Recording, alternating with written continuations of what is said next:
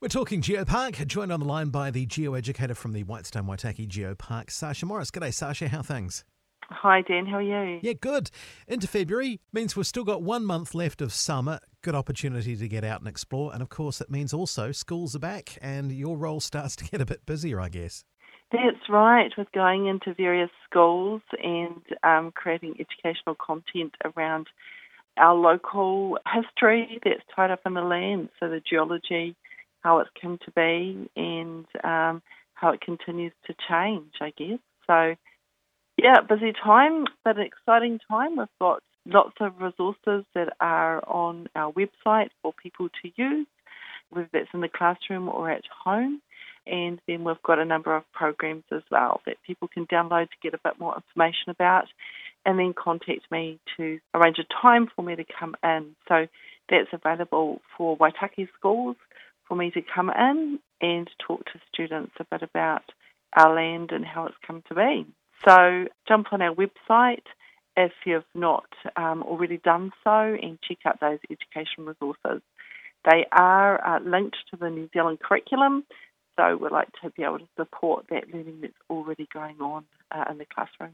So the work that you do can actually count towards the curriculum studies that the schools are undertaking? Yeah, so I guess it's mainly tied up with the primary school curriculum. There is a couple of smaller units that we do at high school level. We're yet to develop some more, and we have been in talks with schools about that and the direction that they would want us to head in.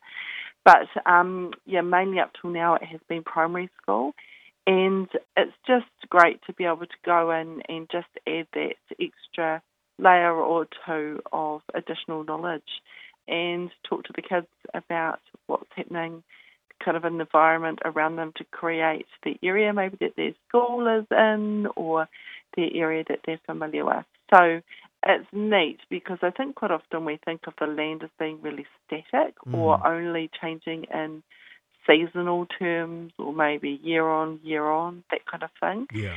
But when we're talking geology, we're talking about these huge timescales.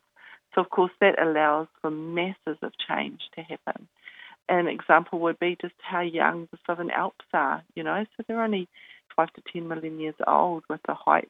That's when they were being uplifted. And then from that, we've got our from the uplift of that, you've got erosion, and that's feeding our beautiful braided rivers. So what we see on the surface is actually pretty young in geological terms, and it's just about putting some of that into perspective and I guess creating a bit of a timeline of understanding for people about how things were formed and in what order. So that's always pretty neat. But also right down to the small things, like what are rocks actually made from? They're made from minerals, and just teaching kids about some of the ways that the rocks are formed and some of the rocks that they will be familiar with as well, so that, they've got some information they can apply to other situations as well. So, yeah, we just do a huge variety. And if schools are interested, they can just get in touch with me through our website and we can see if we can sort out a time for me to come in.